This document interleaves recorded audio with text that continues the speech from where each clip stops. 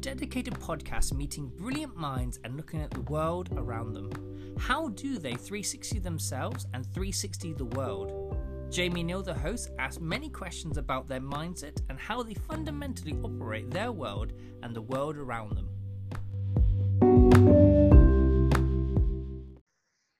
Hello and welcome back to 360 Yourself. I hope you're having a beautiful morning wherever you are in the world. If you haven't heard, there is some amazing news that just happened over the weekend in the US. Joe Biden is now the US president. I mean, that is incredible. I don't know who you voted for. I mean, if I was going to vote, I probably would have voted for Joe Biden. I mean, I've seen so many videos of Americans just celebrating in the street, people popping champagne bottles, dancing, celebrating. It's amazing because there's been so much anxiety recently over the US election. Finally, we have a result. So finally, and so hopefully there'll be a brighter future for Americans and also just for the rest of the world. We've got a new idea of a leader and different kind of values, basically. But so what I want to do is I want to move forward. So you know, I always love all the guests that I have on the show. I get to learn more about them. I get to learn about how they think. They've always been such an admiration to me. They just ooze kind of quality and just class, and I'm really, really excited to introduce you to this lovely person who is the global communications, and she's also a creative marketing specialist. She used to work at one of my favorite brands, Jimmy Choo, and she also used to work at Net-a-Porter and Harper's Bazaar. For Jimmy Choo, she was SVP, Global Brand Communication and Marketing, and I mean, she is definitely the marketing guru, so definitely go to her. So I want to introduce you, Gabrielle Hackworthy. How are you doing? I'm very well. Thank you for that introduction. I like to make it really. Disappoint. I like to make it really meaty and just like present you like you're amazing. Okay, I'll try and be amazing. No, you are amazing. So how are you this morning anyway? How are you? Where about you chatting to me this morning? Yes, I'm in London in Queen's Park. I'm at home, my kitchen table, which is now my office space as well, and yeah, we're in lockdown, so it's a pleasure to be able to talk to you. And how was your first lockdown compared to your second lockdown mentally? Are you much more prepared this time? The first lockdown was a really interesting time because it was like time had stopped a little bit for me. And it was the first time after I've been in this industry for 25 years and I've worked non-stop since the day I left university. I've always had a full-time job. So it was the first time that I wasn't running around the world like a maniac and I wasn't going into an office, and I had a lot of time to myself, and I really took advantage of that. And it was very much a time to go internal. And be still and be quiet and be okay with not traveling and be okay with being at home. And I actually loved it, I have to say. I mean, it was tough, obviously. Yeah. Tough, but I'm assuming the first bit was a shock to the system because you suddenly were just like stopped everything. You just like, well, yeah. Not working. I'm not really working. I'm not traveling. Yeah. What do I do with myself? What do I do with my energy that I've got to get rid of? Yeah, I did. I mean, that's the other thing, like, because I've been on this corporate ladder for so long that all the things that I didn't take care of, like my health, my fitness, things like that came into play for me. And I was really able to, do a lot of things that I didn't have time. Like I started running, I started practicing yoga every day, I started meditating every day.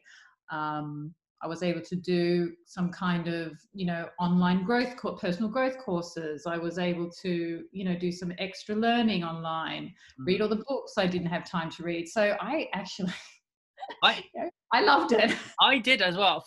For those 3 months, April, May, June, I literally just read loads of books. What did I do? I just did loads of sorry, March, April, May. I just did loads of like self-healing things. Like again, I was running 5 days a week. I was doing online courses. I was doing photography. I was doing painting. I wrote a script. Like I did loads of things in those first couple of months, and I just absolutely loved it. And also, the sun was out. It was just beaming of like summer. So it was, and we have a lot of land where I was in lockdown in Devon. So it was just like a glorious kind of summer long thing, and just going, you know what, it will come back online soon. It's fine. I don't mind. And then another month came by, and another month came by. I'm like, okay, it's gotta end sometime soon, because we've got to go back to work at some point. Yeah. I think a lot of career women, and obviously I'm a mother as well, we don't often give ourselves permission to just be still and do that sort of self-care. And like, I never go and have a massage. I never have a facial. I mean, I literally don't spend any time looking after myself. I just do the bare minimum, and so that time for me was like, I had to not feel guilty. It was like, oh, okay, today I'm just going to read books and watch movies and do some yoga and cook a meal. I was like, this is okay. You can take this day out of your life to do that. It's okay. Yeah.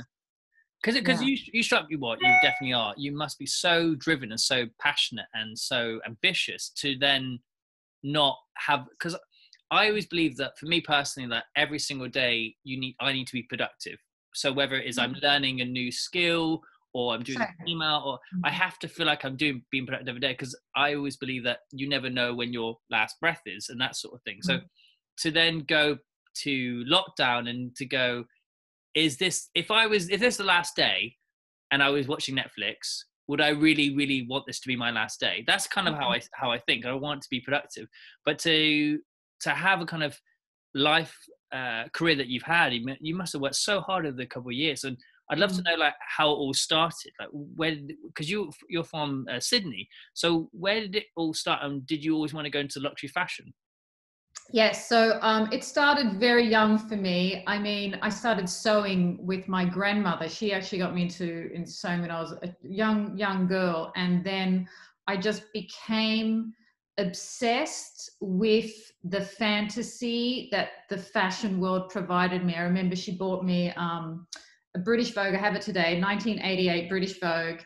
And it was the most extraordinary, for me, when I opened those pages, it opened my eyes to a world of creativity and beauty and wonder. I was just like, oh my God, this is incredible. I was like a girl from the suburbs in Sydney, and I never had seen anything quite as extraordinary as these images that were in front of me. And so from that minute forward, I just knew I wanted to be part of that world.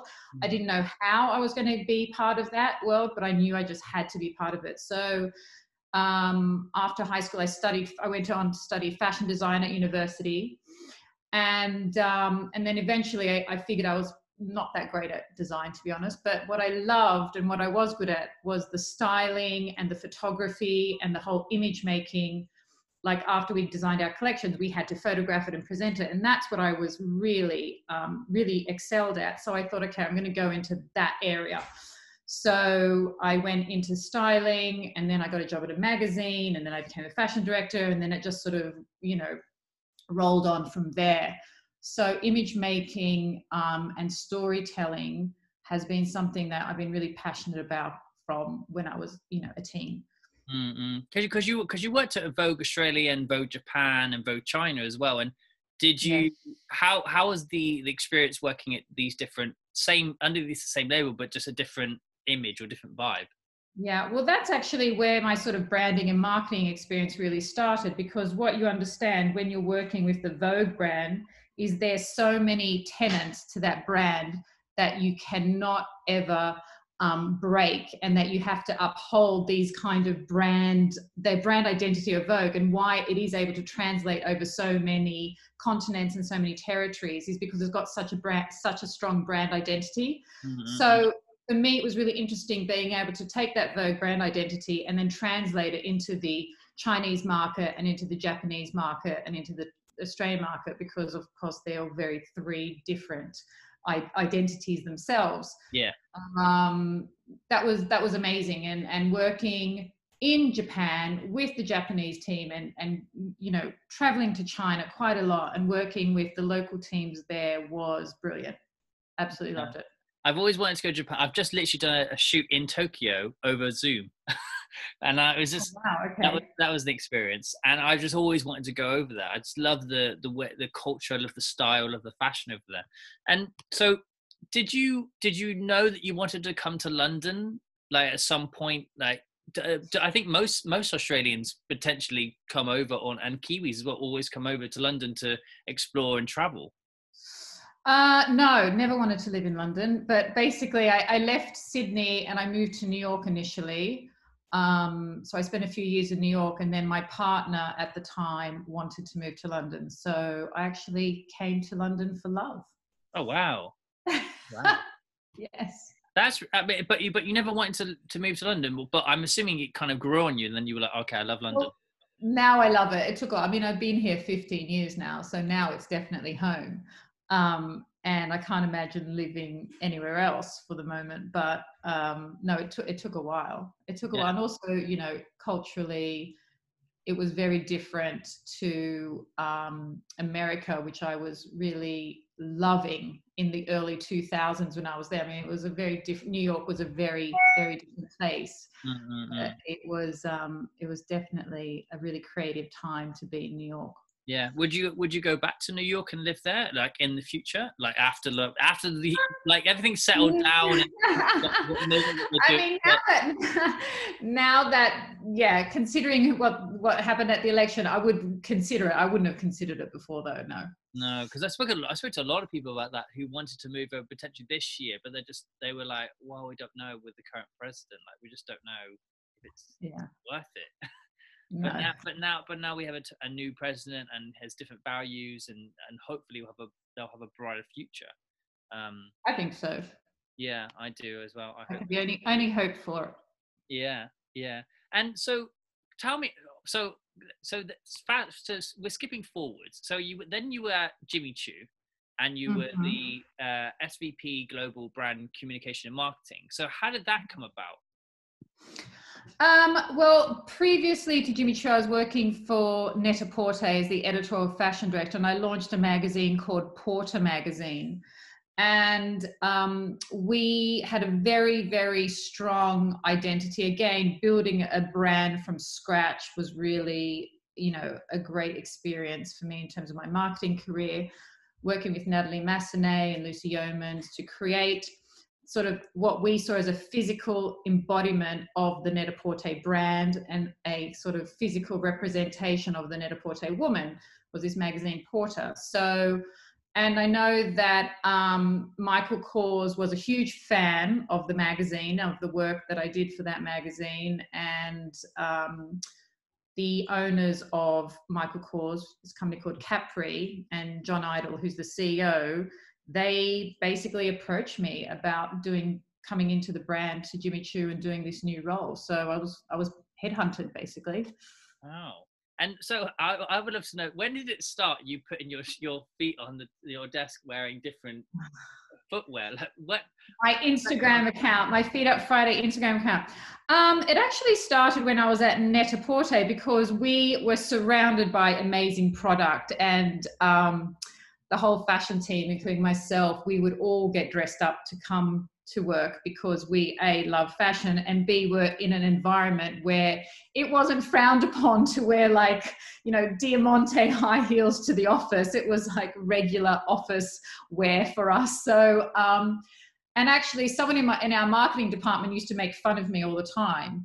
And they used to be like, oh, from desk to disco shoes again, is it? And I was like, absolutely, desk to disco.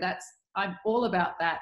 So I started photographing them just because it was a funny thing to do. And then it just sort of took off, and then it just became this franchise.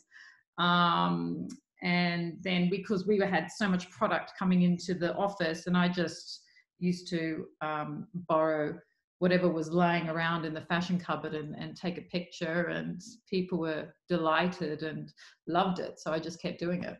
And it's such a simple, easy marketing thing, and it just kind of blew up. And then people would actually go on a Friday and then look at your account, and then I'm pretty sure most people bought them after that, and they probably saw a rise in sales from those products. Yeah, I mean, it was really popular. I mean, when I look at some of the posts, they'd have like hundreds of thousands of views. Yeah. And then it was sort of imitated, you know, across Instagram. But what I liked about it was this idea of having a power pose and a woman with her feet on a desk wearing, you know, ridiculous shoes. And it was sort of more an idea that, you know, a woman can be a career woman and still look chic and still have fun.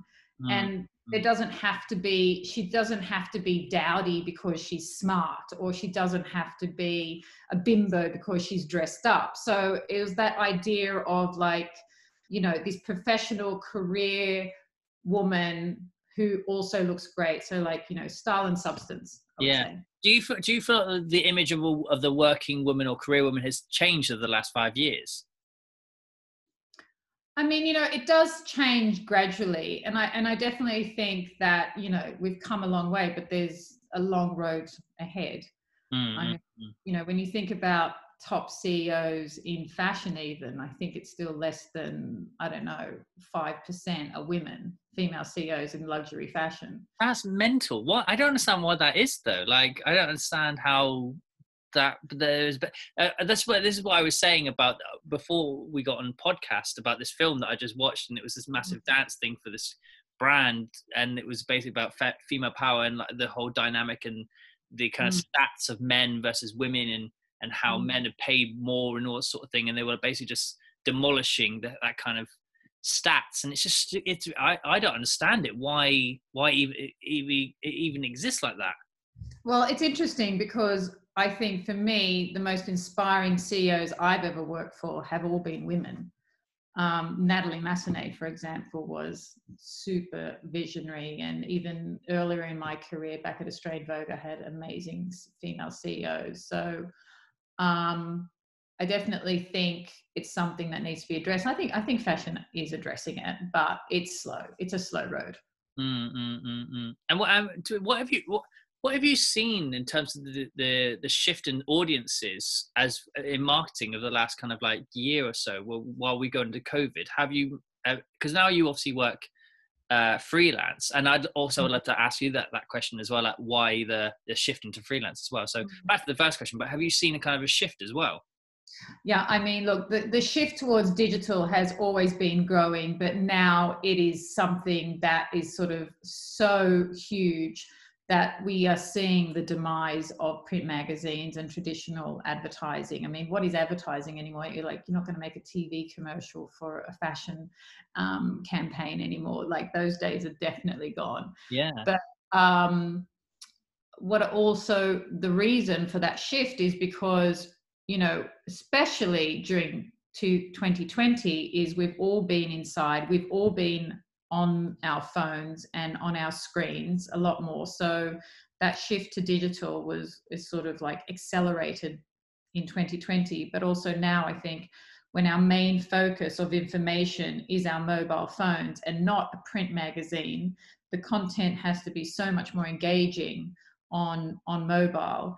And that's where we're seeing this shift to moving image come into play as well, away from the still image. So you're seeing a lot more animated content, you know, film content, just anything that moves, really. It can't be still anymore because our attention spans are so short now.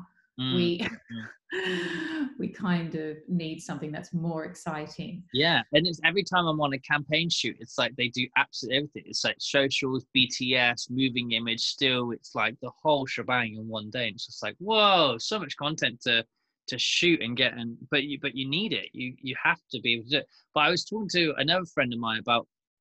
There's a guy called Gary Vee who's the CEO of VaynerMedia, and he's basically the person that people go to about social media, and he says the same thing about when commercials were a thing, when print was a thing, even though it still is at the moment, but there are these massive, huge budgets to go on these billboards and in like Heathrow and stuff. But now I think there's a more of a shift of these budgets going into social media. Do you find that's probably happening as well? Absolutely. And, and onto Google search and Facebook ads. And yeah, my marketing budget at Jimmy Choo was definitely decreasing in print and accelerating in digital on every front. Yeah, because back in the day, these photographers would get huge amounts of money for these print campaigns, and I think probably now it's not the same thing, because the money and the budget's going in other areas which are going to get more kind of notice from audiences. Like I'm assuming you can regulate more from a social media campaign than you can from a print campaign.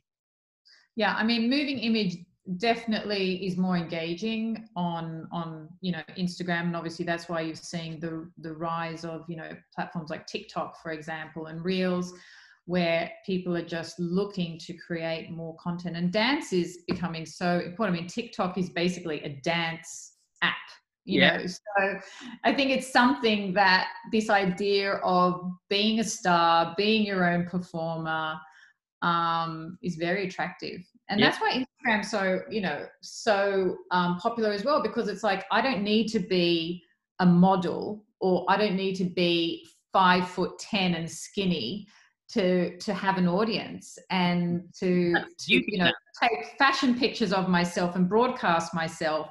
If Vogue's not going to do it, I'll do it myself. Do you know what I mean? And then build an audience that way, and then the big brands and the people will then come to you. And I think nowadays you're seeing a lot more authenticity from people to actually go. I've seen a lot more people that have been in situations where they've either been abused, or they've had anemia, or all that sort of thing, and they're coming up and they're saying, I'm supporting it, and I'm being an ambassador, and people wanting to find and seek these people to be part of their community. And I don't think that was the case a couple of years ago. It was people kept a bit more quieter, but now it's like, say it, stand up for what you believe in, stand up for what you've experienced. Yeah, I think people, a model, following a model, it's so unattainable, that kind of beauty. But when you see an ordinary woman or man, or dressed well, and you think, oh, I could do that, I could look like that, like it's a much more accessible touch point than this glossy image of a model in some like fancy set design with some incredible gown on. And I think obviously Instagram's definitely a more democratic platform. And so do you find that you personally have increased your kind of content upload in terms of like, no, you still think you're keeping the same? I've actually decreased my content. I think that's the one change that's happened to me this year. I've sort of disengaged from Instagram. I don't know. I just feel like there's been a shift in focus, and I just started to feel a bit frivolous, started to feel a bit not important compared to what else was going on in the world in terms of my output. As I've actually stopped doing my Feed Up Friday post, because I just don't know. I just didn't really feel like that's where I was right now, and that sort of conspicuous consumerism that I was promoting doesn't feel like where I want to be or where the world is right now. So it's all about the why though, and the message. And I think I was talking to some of a friend of mine who's a creative director of an advertising company, and you see brands do it so wrong sometimes when they're so product driven rather than the reason why. And we're so aware of what's even more so now, so aware of what's going on in the world. And there's so much has happened in 2020 that you can't not comment on it, and you can't just sell a product no more. You have to say something about something.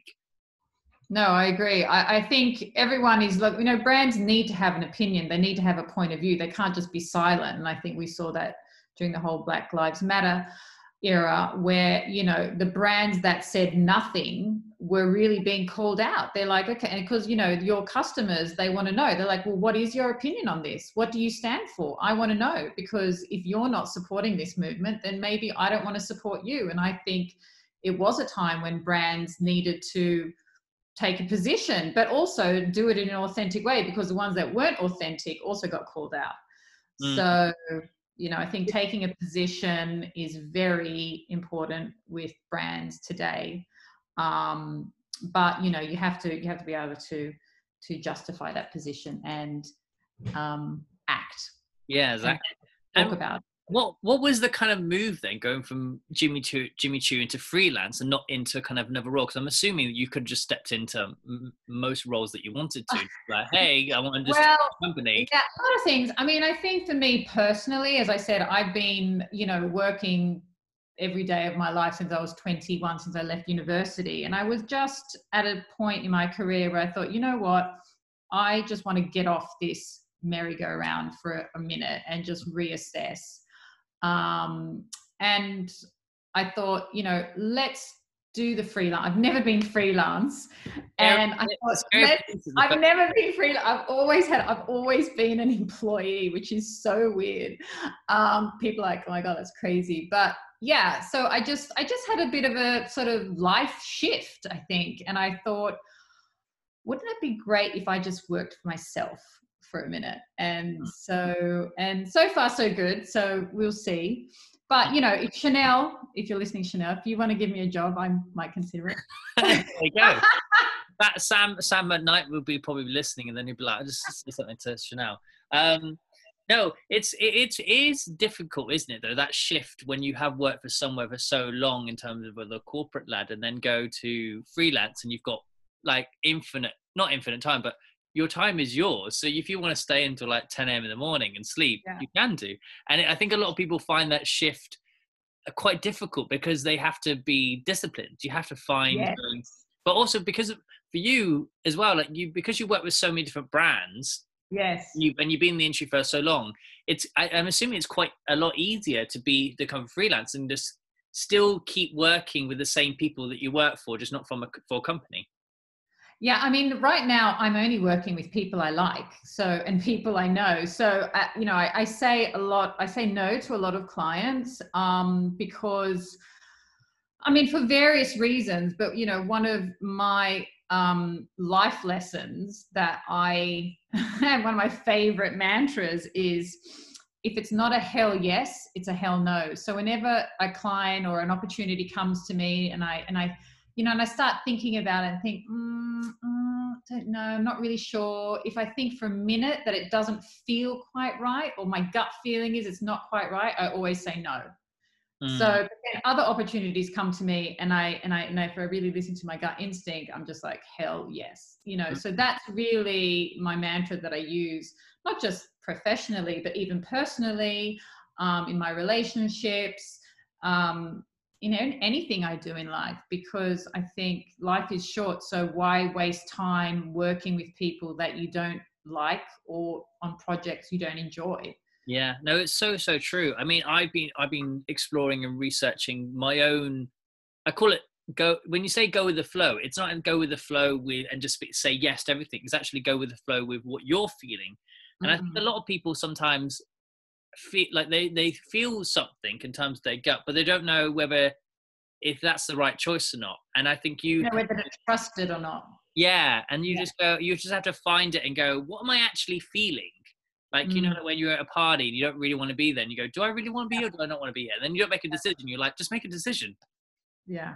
No, I've done that. I've walked into rooms and I've just didn't like the energy in the room. You're like, you know what? I need to get out of here and leave. It's just like, why stick around? I think that becomes with like maturity and knowing yourself a lot better, and going, if I stay here, I'm just going to create negative energy around.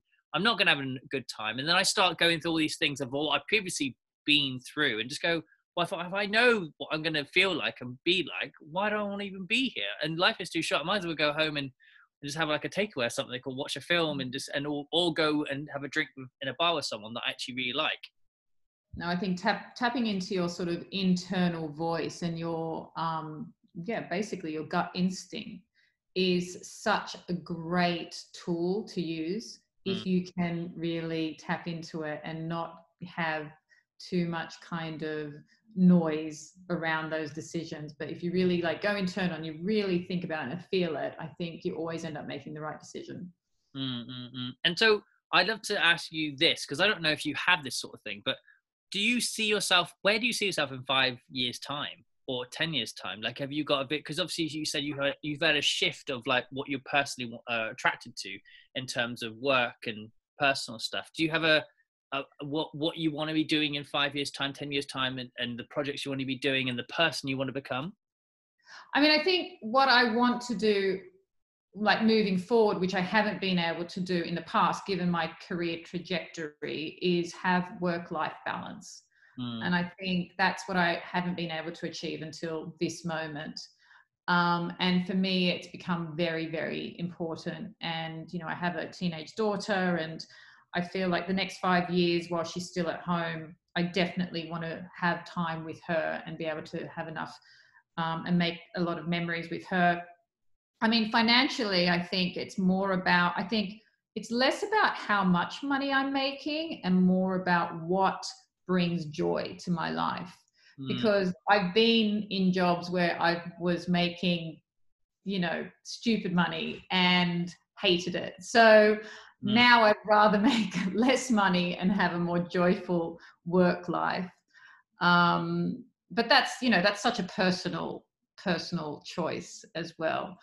Because you have to be happy, and also I was talking to someone, James from Defected Records, and it's like, how can you make money and also be passionate and have happiness? Is there a balance? Like, what is the balance? What do you need to make just to be satisfied? Like, is anything more is great, but what do you essentially need? Is it like to be on, I don't know, £50,000 a month or £100,000 a month or 200? You need to work out what it is, and then once you worked out what it is, then find that kind of happy medium of happiness.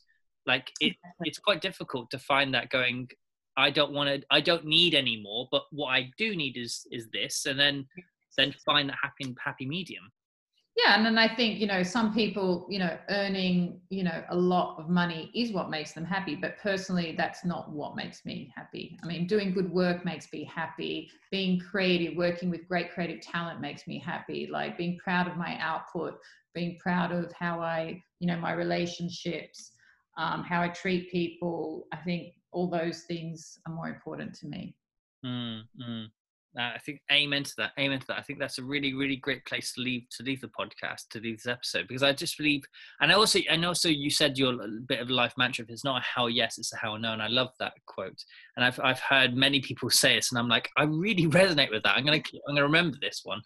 But I to leave on this episode is actually just to find your calm, find your happy place, and actually do things that you really love doing, because money will go, but like memories and like the contentfulness will always stay with you.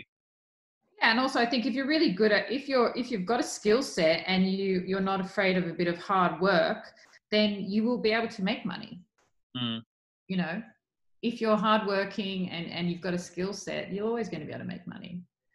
Exactly that. Just, you know. Well, thank you so much for your time on 360 Yourself.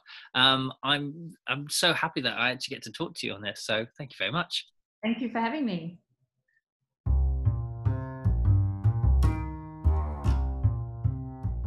This is 360 Yourself, and I'm Jamie Neal. Thank you very much for taking a moment to listen to our wonderful guests.